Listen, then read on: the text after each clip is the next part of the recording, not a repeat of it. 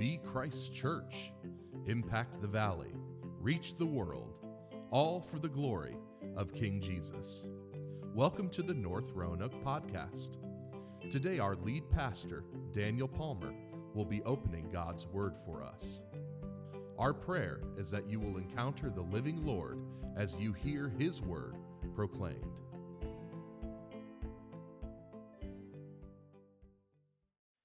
We have a king.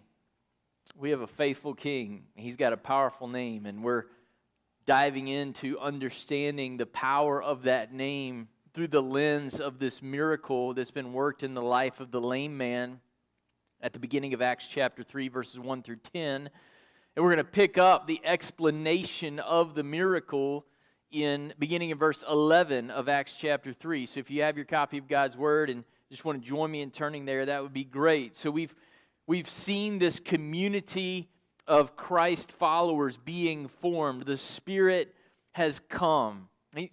He's come at Pentecost, and He has convicted sinners who have repented and believed, and they've been filled with the Spirit of God. And we've seen Christian community in action. And in Acts 2:43, we saw the apostles were working miracles, and in verse 1 through 10 of chapter 3, we saw an example of one of those miracles, and we saw last week that the example that is chosen is one of a man born lame because he's born lame from birth. He's got this congenital birth defect, like we all do, right? We come out rebels against God, not those who walk with God. He couldn't walk, and then in the name of Jesus Christ of Nazareth, he is enabled to walk. And this second miracle in Acts provides the platform for Peter's second sermon recorded in Acts. Would you hear with me the word of God?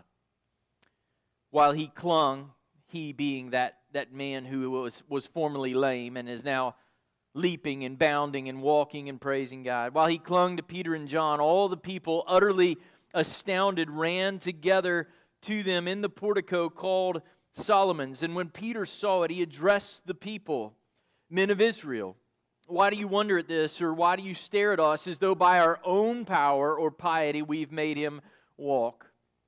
The God of Abraham, the God of Isaac, and the God of Jacob, the God of our fathers, glorified His servant Jesus, whom you delivered over and denied in the presence of Pilate when he had decided to release him. But you denied the holy and righteous one and asked for a murderer to be granted to you. And you killed the author of life, whom God raised from the dead. To this we are witnesses. And His name, by faith in His name, has made this man strong, whom you see and know, and the faith that is through Jesus has given the man this perfect health in the presence of you all. And now, brothers, I know that you acted in ignorance, as did also your rulers. But what God foretold by the mouth of all the prophets, that as Christ would suffer, He thus fulfilled. Repent, therefore, and turn back, that your sins may be blotted out, that times of refreshing may come from the presence of the Lord, and that He may send the Christ appointed for you, Jesus, whom heaven must receive until the time for restoring all the things about which God spoke by the mouth of His holy prophets long ago. Moses said, the Lord will raise up for you a prophet like me from your brothers. You shall listen to him in whatever he tells you, and it shall be that every soul who does not listen to that prophet shall be destroyed from the people.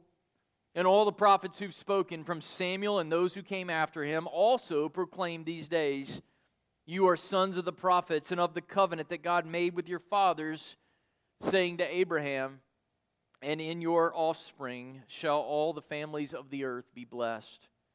God, having raised up His servant, sent him to you first to bless you by turning every one of you from your wickedness." Would you pray with me? God, if there's anyone here today or over in the gymnasium or listening online who has not been turned from their wickedness, who has not had the supernatural transformation by the Spirit of God on the inside, God, I pray today would be the day that you would give them the freedom to repent, and that they would receive the times of refreshing that we have just read about. And God, that they would be able to look not with dread, but with great anticipation to the return of Jesus, your servant and our King. We pray it in Jesus' name. Amen. Here in Peter's second sermon, we get a deepening of our understanding of who Jesus is as the fulfillment of the Old Testament. We began to see that with his sermon to the Jews right there on the day of Pentecost, but he extends our understanding. In fact, this is like a masterful gospel project lesson where Peter covers the lion's share of the Old Testament in 16 verses of Scripture. And the first thing I want you to see this morning in verse 11 and 12 is we must not misunderstand the miracle. They're looking at Peter and John, and they should be looking to Jesus. As we turn back to this story, this formerly lame man is clinging to the men that God used to bring him healing, and a throng of people rushes to see them. Luke tells us they were utterly astonished. In fact, in the Greek language, in verse 11, he holds that utterly astonished to the very end of the verse. It's like, I want you to know how these people are. They're beside themselves. They're bewildered. They're utterly astonished. They gather in Solomon's portico, which, as Peterson tells us, was a covered portico that ran the entire length of the eastern portion of the temple's outer court, known as the court of the Gentiles. Jesus taught there. We'll see in chapter 5 that it's the place where the first church in Jerusalem is gathering regularly to meet. As Peter sees the people wondering and staring at them in verse 12, he asks them two rhetorical questions. Why do you wonder, and why do you stare? Now, rhetorical questions can be used in a variety of ways. In this context, what he means is you shouldn't be wondering and you shouldn't be staring. Sometimes when I'm teaching my kids sports and they do the thing that I told them not to do for the 100th time, why are you doing that? It doesn't mean I'm really curious about why you're doing that. It means you shouldn't be doing that. That's what Peter is saying here. You shouldn't wonder at this miracle as though the power of God is not possible or present in this moment. And you shouldn't stare at us as though we healed the man. The miracle didn't come by the power that we possess. It didn't come by our piety or our righteousness or our faithfulness. I love that song, "Come all you unfaithful, come." Why do we need Jesus? Because we've been unfaithful, because we've been unrighteous. Come to the one who is righteous. It's not us that worked the miracle. It's the power of God working through his servant Jesus, the Messiah. Here's what Peter is saying to all the crowd that is looking at them. You are underestimating God and you are overestimating us. Don't wonder at the miracle. The Messiah did it. Don't stare at us like we did it. The Messiah did it. We, apart from Messiah Jesus, are nothing. And we could say the same for ourselves, could we not? I want to remind us today, church, that the only explanation for the true Christian life is Jesus. It's not doing good deeds. It's not moral improvement. If you're considering religion or church or doing better or God or Jesus, I don't want you to be misled about us today. It isn't us, it's our King. Anything good in us that you see, any marriage that you've seen healed or restored, anybody who's gone from being lazy to purposeful in their work, anyone who's gone from being a deadbeat dad to a father who's involved in his children's lives, anybody that you've seen that happen in their life, if you want to understand it, it wasn't done in their power. It was the power of God working mightily in them. Christianity is not do better. It's what Jesus has done. Christianity is not try harder. It is about leaning ever more onto Jesus and letting Him, by the presence of His Spirit, lead us and shape us for His glory. Christianity is not about making decent men better. It is about God making dead men alive. And for that to happen, verse 2, we have to confront the gravity of our sin and recognize the glory of Jesus. You can't bypass repentance. You can't bypass feeling and understanding and knowing that you are guilty before a holy God and be saved. The people who were gawking at Peter and John needed to instead be glorifying King Jesus. So Peter helps them put the miracle into context. He tells them that the same God, the God of their fathers, has now glorified his servant Jesus. He didn't glorify Abraham, he didn't glorify Isaac, he didn't glorify Jacob, but there is one that he glorified, and it is his son and his servant. Interestingly, that word servant in verse 13 can mean both servant and son. It's Jesus that he's glorified. In other words, Jesus is not God's plan B. He is God's plan. Christianity is not Judaism 2.0. Jesus is not a departure from the historic faith of God's people. I can't stand it when you go to college world religions and they're like, we've got 3 religions that tie into the faith of Abraham and the patriarchs. No, we don't. There's one true faith that's connected to the patriarchs, and it's King Jesus. And there's 2 that are aberrations. They are false religions. There's one true faith of the patriarchs. Abraham and Adam too, but Abraham and Isaac and Jacob, who were they looking for? They were looking for the son of promise, the one who would serve the purposes of God and redeem God's creation, and the servant is Jesus. All others are false religions that end in hell. Jesus is not a departure from the historic faith of the people of God. God's covenant with Abraham, a covenant with the promise of a great name in Genesis 12, and a land expanding to the north and the south and the east and the west, the promise of a fruitful and multiplying people drawn from among all the nations and enjoying God's blessings forever. All of that was about King Jesus. God's plan for Israel and the nations are coming to fruition through Jesus, the King who came to serve. We're celebrating Christmas. We're in the Advent season. At Christmas, God came down and He came to serve.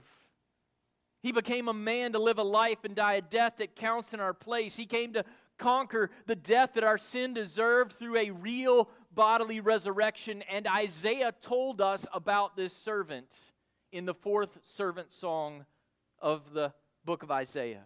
In Isaiah 52:12, we read this: "My servant will act wisely. He will be high and lifted up and shall be exalted." Now, what's interesting about that song is you go on to read it and you read about his crucifixion. How is this one who is going to be bruised for our transgressions, who's going to be wounded for our iniquities, how is he going to be exalted? Because God's going to raise him from the dead. In other words, the healing of this man is proof that Jesus is the reigning, ruling, resurrected Messiah. It is proof that Isaiah's servant has come. These Jews don't need to keep looking for the servant. The servant's already shown up. Through his resurrection from the dead and his ascension to the right hand of the Father in heaven, he has been glorified, and his work that he began in the Gospels is continuing in Acts through his apostles, and it continues now through his Spirit-indwelled church. And our aim, like the apostles' aim and the aim of the early church, what is our mission? It is the glory of King Jesus. I love to say we have 3 purposes at North Roanoke. We want to be Christ's church. We want to be Daniel's church, Paul's church, Ethan's church, Lynn's church, Hope's church. We want to be the church of Jesus Christ. We want to apply ourselves to what the Bible says the church should be and do because we are obeying and following our King. That's the first thing we want to do. The second thing we want to do is we want to impact the Roanoke Valley for the glory of Christ. We want people, even atheists, if this church ceased to exist tomorrow, we want them to drive down Peters Creek and shake their head and go, man, that's a shame. I wish they were still in business because, man, it was a blessing to have North Roanoke in the Roanoke Valley. We want to make a positive, discernible impact in the valley for the glory of our King. And lastly, we want to reach the nations with the transforming message of the gospel of Christ. And we do all these 3 things. Why? All for the glory of King Jesus. Why? Because if God glorified His Son, then so should we. But these Jews, thinking they were following the faith of their followers, were actually following the faith of their fathers, were actually doing the exact opposite. in betraying Jesus to the cross. They were betraying their fathers and the covenants with them. They were more guilty than Pilate because they delivered Jesus over to death. They denied that he was their king, and then they demanded his death even when Pilate wanted to release him, verse 13 tells us. In verse 14, Peter again says, the second time he uses the word in 2 verses, that they denied Jesus. To deny means to disown. The servant and son you should have been looking for. The point and the purpose of everything that you've prized in the Old Testament came and you disowned him. You say, well, Peter's being awfully harsh. He's not being harsh. He's clarifying the severity of their sin so that they can appreciate the joy of the salvation that their Savior's come to bring. And by the way, Peter is familiar with the sin of denying Jesus, isn't he?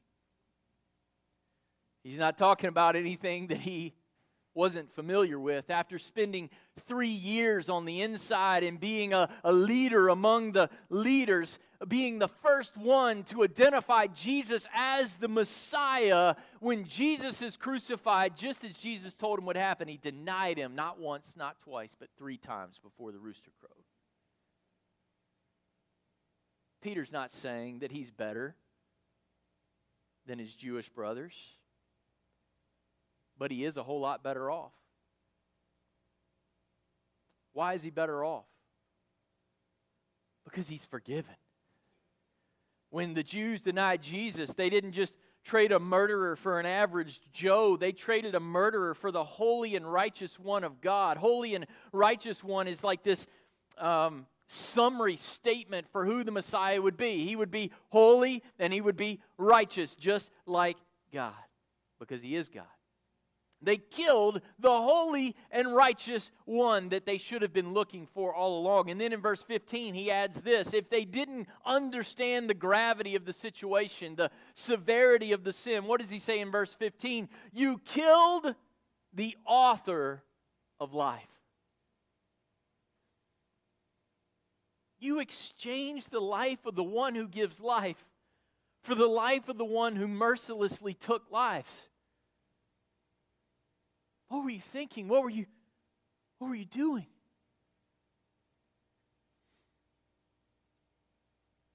So far, Peter's sermon does not sound like very good news.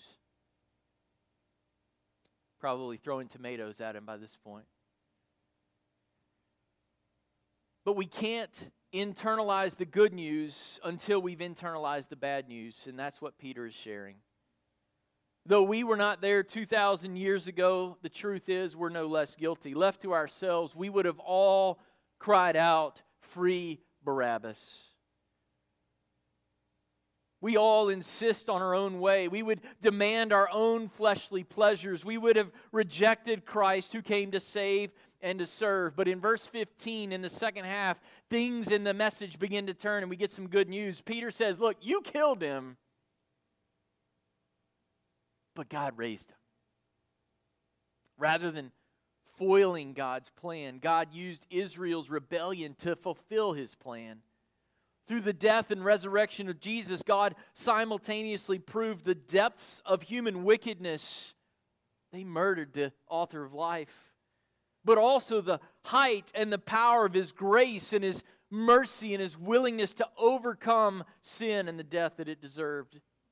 This is what is taking place in the healing of this man do you see it in verse 16? It's the man that you see and know. It's not a doppelganger. It's not a body double. It's the guy.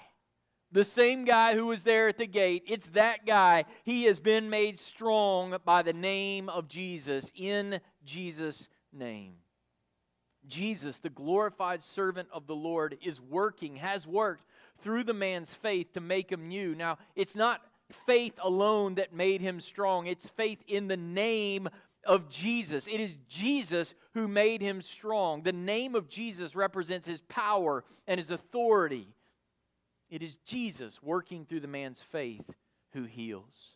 Even the man's faith comes, the verse tells us, through him or through Jesus. In other words, as Peter mentions the name of Jesus, faith is miraculously aroused in the man and he is saved, he's healed, he's blessed in Jesus' name. But the people listening had delivered Jesus to death. They had denied him. And the implied question when we get to the end of verse 16 is this: if Jesus is the glorified servant, if he's the one who's healed this man, and this man has been healed by faith in his name, what can we do about it? What about us? We killed the author of life. And here's what Peter says: repent and be refreshed. It's our third point this morning, that we can receive refreshing from the Lord through repentance and faith. We must receive refreshing from the Lord. Some of you here this morning, some of you online, some of you in the gym, you're weary, you're downtrodden, you don't understand the despair of your soul, and the bottom line is it continues to be the weight of the guilt of your sin on you, and Jesus will take it when you trust in Him and repent. In verse 17, Peter begins to soften the message a little bit. Despite their great sin, he knows and God knows that they acted in ignorance. Do you remember what Jesus said from the cross? Father, forgive them. They don't know what they're doing. And some of those same people are now hearing this message, and they're having the opportunity to be forgiven through faith and repentance. Now, ignorance does not mean innocence, right? They were willfully ignorant. Despite the clear prophecies of the Old Testament, despite Jesus' clear words and powerful deeds, they missed Jesus and they called for His death. But something greater than their sin was happening at the same time. While they were willing to substitute a murderer for an innocent Savior, God was willing to substitute His sinless Son for a bunch of selfish and spiritually blind murderers. Praise be to God. What God promised long ago through the mouth of all the prophets, verse 18, that as Christ would suffer, God fulfilled even through the disobedience and the rebellion of the Jews who are hearing the message. Don't miss verse 18. What was promised through the mouth singular of the prophets plural. Now, how do a bunch of prophets prophesying over centuries have one mouth? This is what is known as the doctrine of the inspiration of Scripture. Though there were a lot of men who made a lot of prophecies, they told the same story. They spoke with one mouth, with one voice about one Savior, the Lord Jesus Christ, who would suffer and die and be raised so that you could be saved. There's no errors in it. It testifies consistently to the fact that Christ would come. Through the prophets, both the direct prophecies and the types like David, God foretold what would happen to and through Jesus. And now that what has been foretold has been fulfilled in the suffering and the subsequent resurrection and exaltation of Jesus, His Christ, the only thing there is to do is to repent. Did you notice that it says in the text, His Christ, in verse 18? Let me make sure that's verse 18. Yes. His Christ. Not somebody's Christ of their own invention, of their own making. The only Christ who can save these Israelites, the only Christ who can save the nations, the only Christ who can save you is the Christ who was prophesied by the Lord through the mouth of His prophets, and the Christ who has come and is now seated at the hand of the Father. We don't get to make up our own Jesus.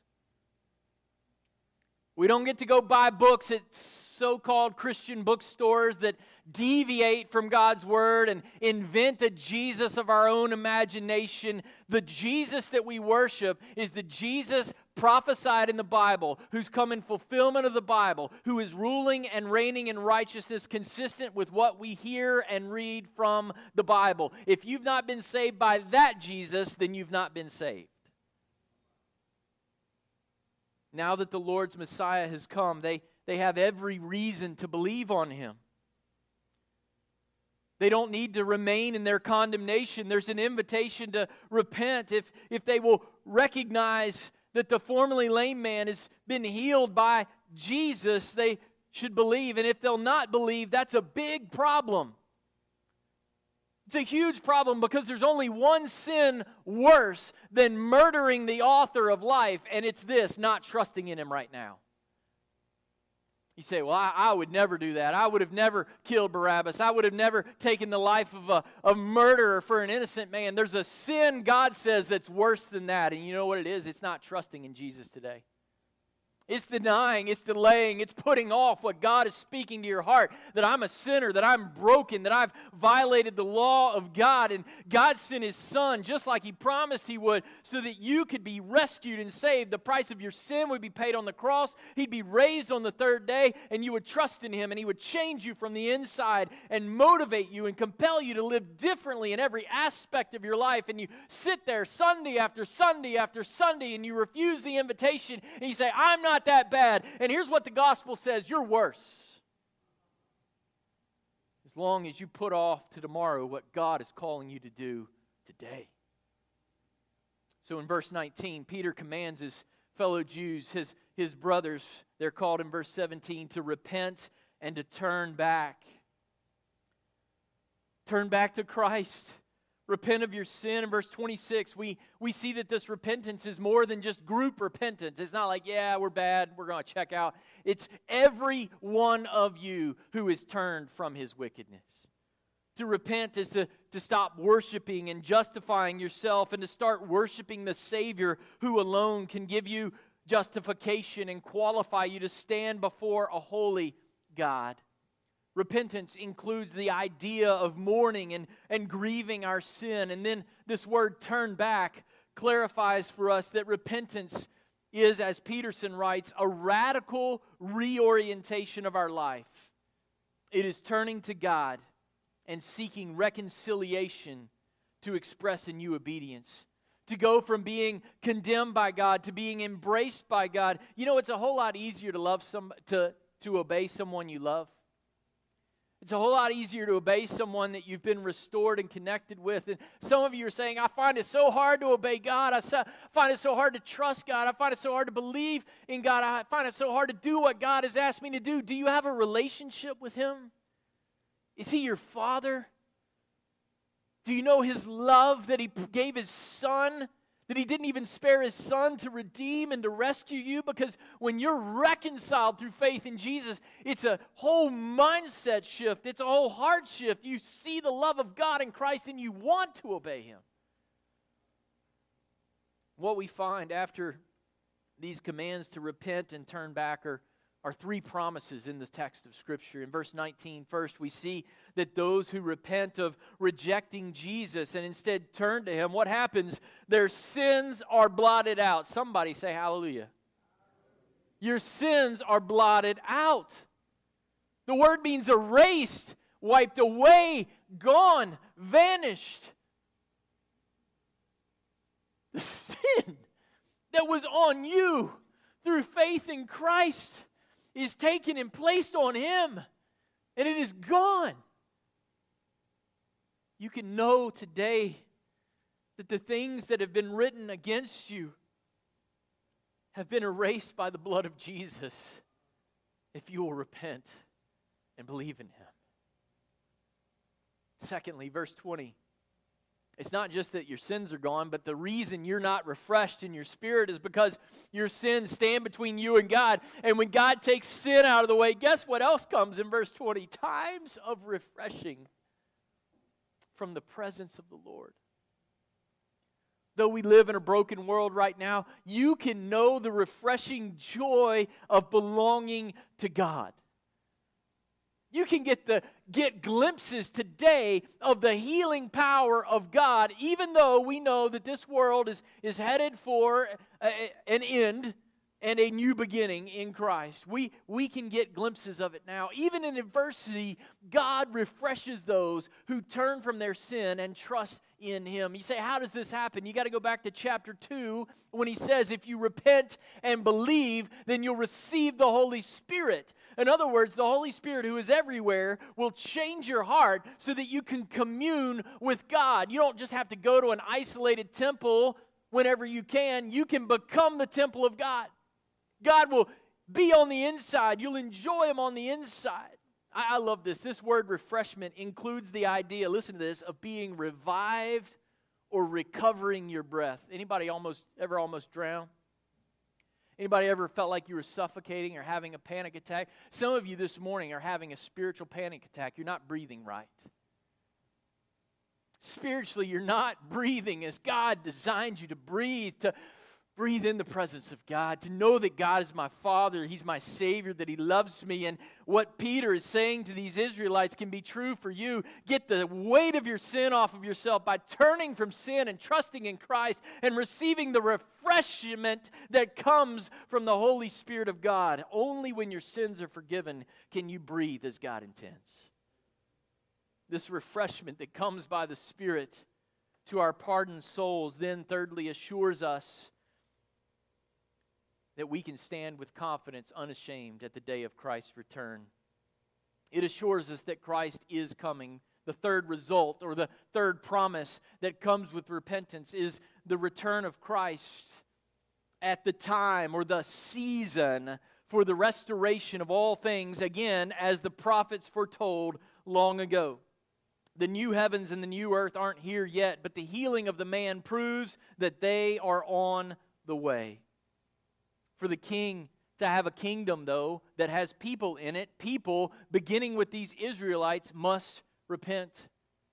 How's the kingdom going to have people in it if nobody repents? So he says, you must repent. In verse 26, Peter adds that Jesus was sent to Israel first to turn every one of them from their wickedness.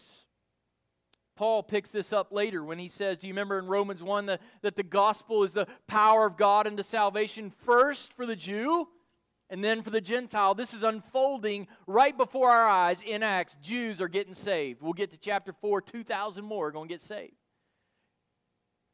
Israelites have to receive their king for others to be grafted in. As we're going to see, these Israelites do repent, and soon Gentiles are added, praise God. I'm glad Gentiles got in.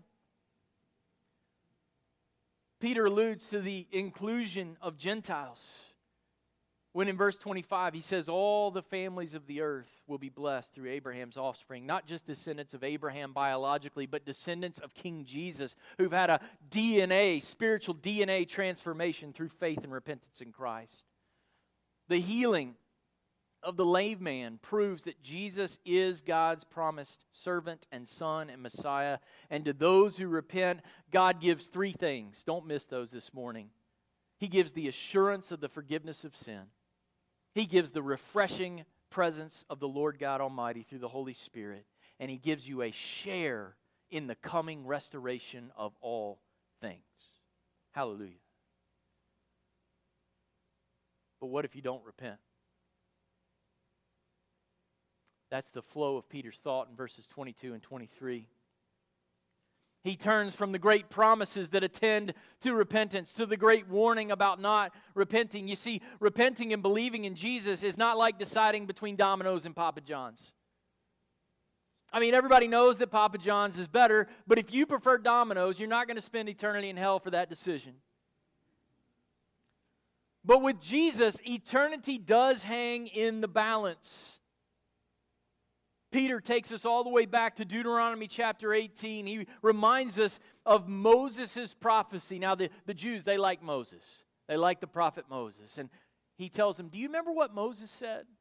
Moses said there's going to be a prophet like me and better than me and greater than me. There's going to be a prophet like me who's with the Lord face to face. And Jesus, as we saw in John 1, wasn't just with God. He is God. You can't be more face to face than Jesus was with God from eternity past. And He's not just going to be a prophet who's like me in that He's face to face with God like Moses was, but He's going to be a prophet who delivers you from slavery. Oh, not slavery in Egypt, but slavery to the world system, slavery to sin. And when He comes, He's going to lead you out of slavery, and then you're going to feel like you're walking in a world that's a wilderness. You ever feel like you're in the wilderness? You ever feel like the world is dry and weary and full of suffering and death and carnage? It's because it is. But guess what our prophet does that Moses didn't do? He takes us through the wilderness, and at His return into the promised land, He finishes the job. He's the greater Moses. Jesus through Peter says, I've come. The prophet like Moses has come. And here's what Peter says, but if you miss this prophet, there's no more prophets. You miss this prophet, there's no more revelation. Jesus is God's final word. Hebrews chapter 1 tells us. It couldn't be clearer. Jesus is the way out of slavery to sin. Every soul, verse 23, is responsible for what they do with Jesus. You either embrace Him and resolve to listen to Him, whatever He says. By the way, in your Bibles, if your translation says the word listen in verse 22, guess what that word is? It's the word obey. I love that. In Greek and Hebrew, the word to obey and to listen, it's the same word. Which is why when we were raising our kids when they were a lot younger, we would say, listen and obey. You're not going to do a very good job obeying if you don't listen. Listen and obey. Listen and obey. To what? Whatever He says. Turn to Him. Resolve to give Him your heart and to put your yes on the table with no reservations about where He might send you, where you might call you to go. God, I'm all in. Just sign your name on the check and leave the amount empty. Leave the destination empty. God, wherever, how much, whatever, I'm all in for You. Turn to Jesus in this way, or what? You will be cut off, destroyed from His people forever. In other words, church, the greatest sin, the unpardonable sin, is the sin of unbelief in Jesus. Only Jesus.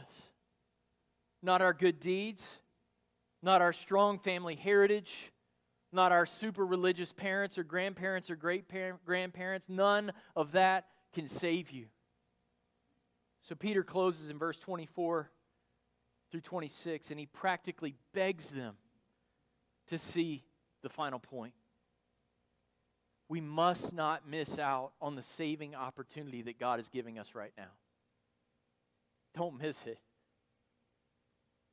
Peter wants them to know that the days of renewed hope that they had heard about in the prophets, that they have come. The days that the prophets are about are right now. The days for repenting and believing in Jesus aren't tomorrow, but today. In 2 Corinthians chapter 6, Paul warns his readers about receiving the message of the gospel in vain. Don't let this sermon be in vain. Don't let the Bible on your phone be in vain. Don't let hearing the Word of God be in vain. We'll say, how could it be in vain? Here's how it could be in vain. God could show you everything. He could send His Son, and you could still not receive Him. Paul says, now is the favorable time. Behold, today is the day of salvation. Trust Him today. Today. Then he goes back to the Old Testament, and he mentions all the prophets beginning with Samuel. You say, I thought there were prophets before Samuel. There were prophets before Samuel. Jesus even calls Abel a prophet because his blood cries out for redemption. It cries out for vindication because he was innocent relative to his brother and murdered. But here Peter says, all the prophets beginning with Samuel. Why does he begin with Samuel? Do you remember who Samuel was the prophet contemporary with? He was contemporary with King who? King David. And what he's taking us back to is the Davidic covenant. He's saying you are the sons of the prophets. In what way? You're supposed to receive what the prophets were talking about. They told you about a king in 2 Samuel 7 who was going to come from David, and he was going to have David's throne, and he was going to reign forever, and his reign would never be interrupted. He has come. He is ruling. He's reigning in righteousness. Trust in Him now. This is what your prophets were urging you to do. Don't miss out on your inheritance. Oh, by the way, you're also sons of the covenant with Abraham. But it's not good enough to be his biological descendants. You must repent and believe in Jesus, who is the offspring of Abraham. He is the one through whom the promises of God to Abraham are fulfilled. So repent and believe in Him. The covenant with Abraham told us that every family, including many Gentiles, would be brought near in Christ, and that all who remain, all who trust in Him, would enjoy God's forever blessing in the new heavens, the new earth, that we would enjoy His land, and it would be a worldwide land, and we would owe our lives to Christ. Church, the Messiah did the miracle. He did it in that lame man. to prove that He is the Messiah and He has all the power of God, and that if you will repent and believe in Him, you can have a standing in the land when He returns. Now is the day of salvation. Now is the time to repent. Why? So that you can be forgiven, so that you can be refreshed, and so that you can eagerly anticipate and long for our King's return. Would you pray with me? God in heaven, I believe that between this sanctuary and the gymnasium and those listening online, God, there's at least one that needed to hear this message today. And I pray that you would draw him or her to yourself.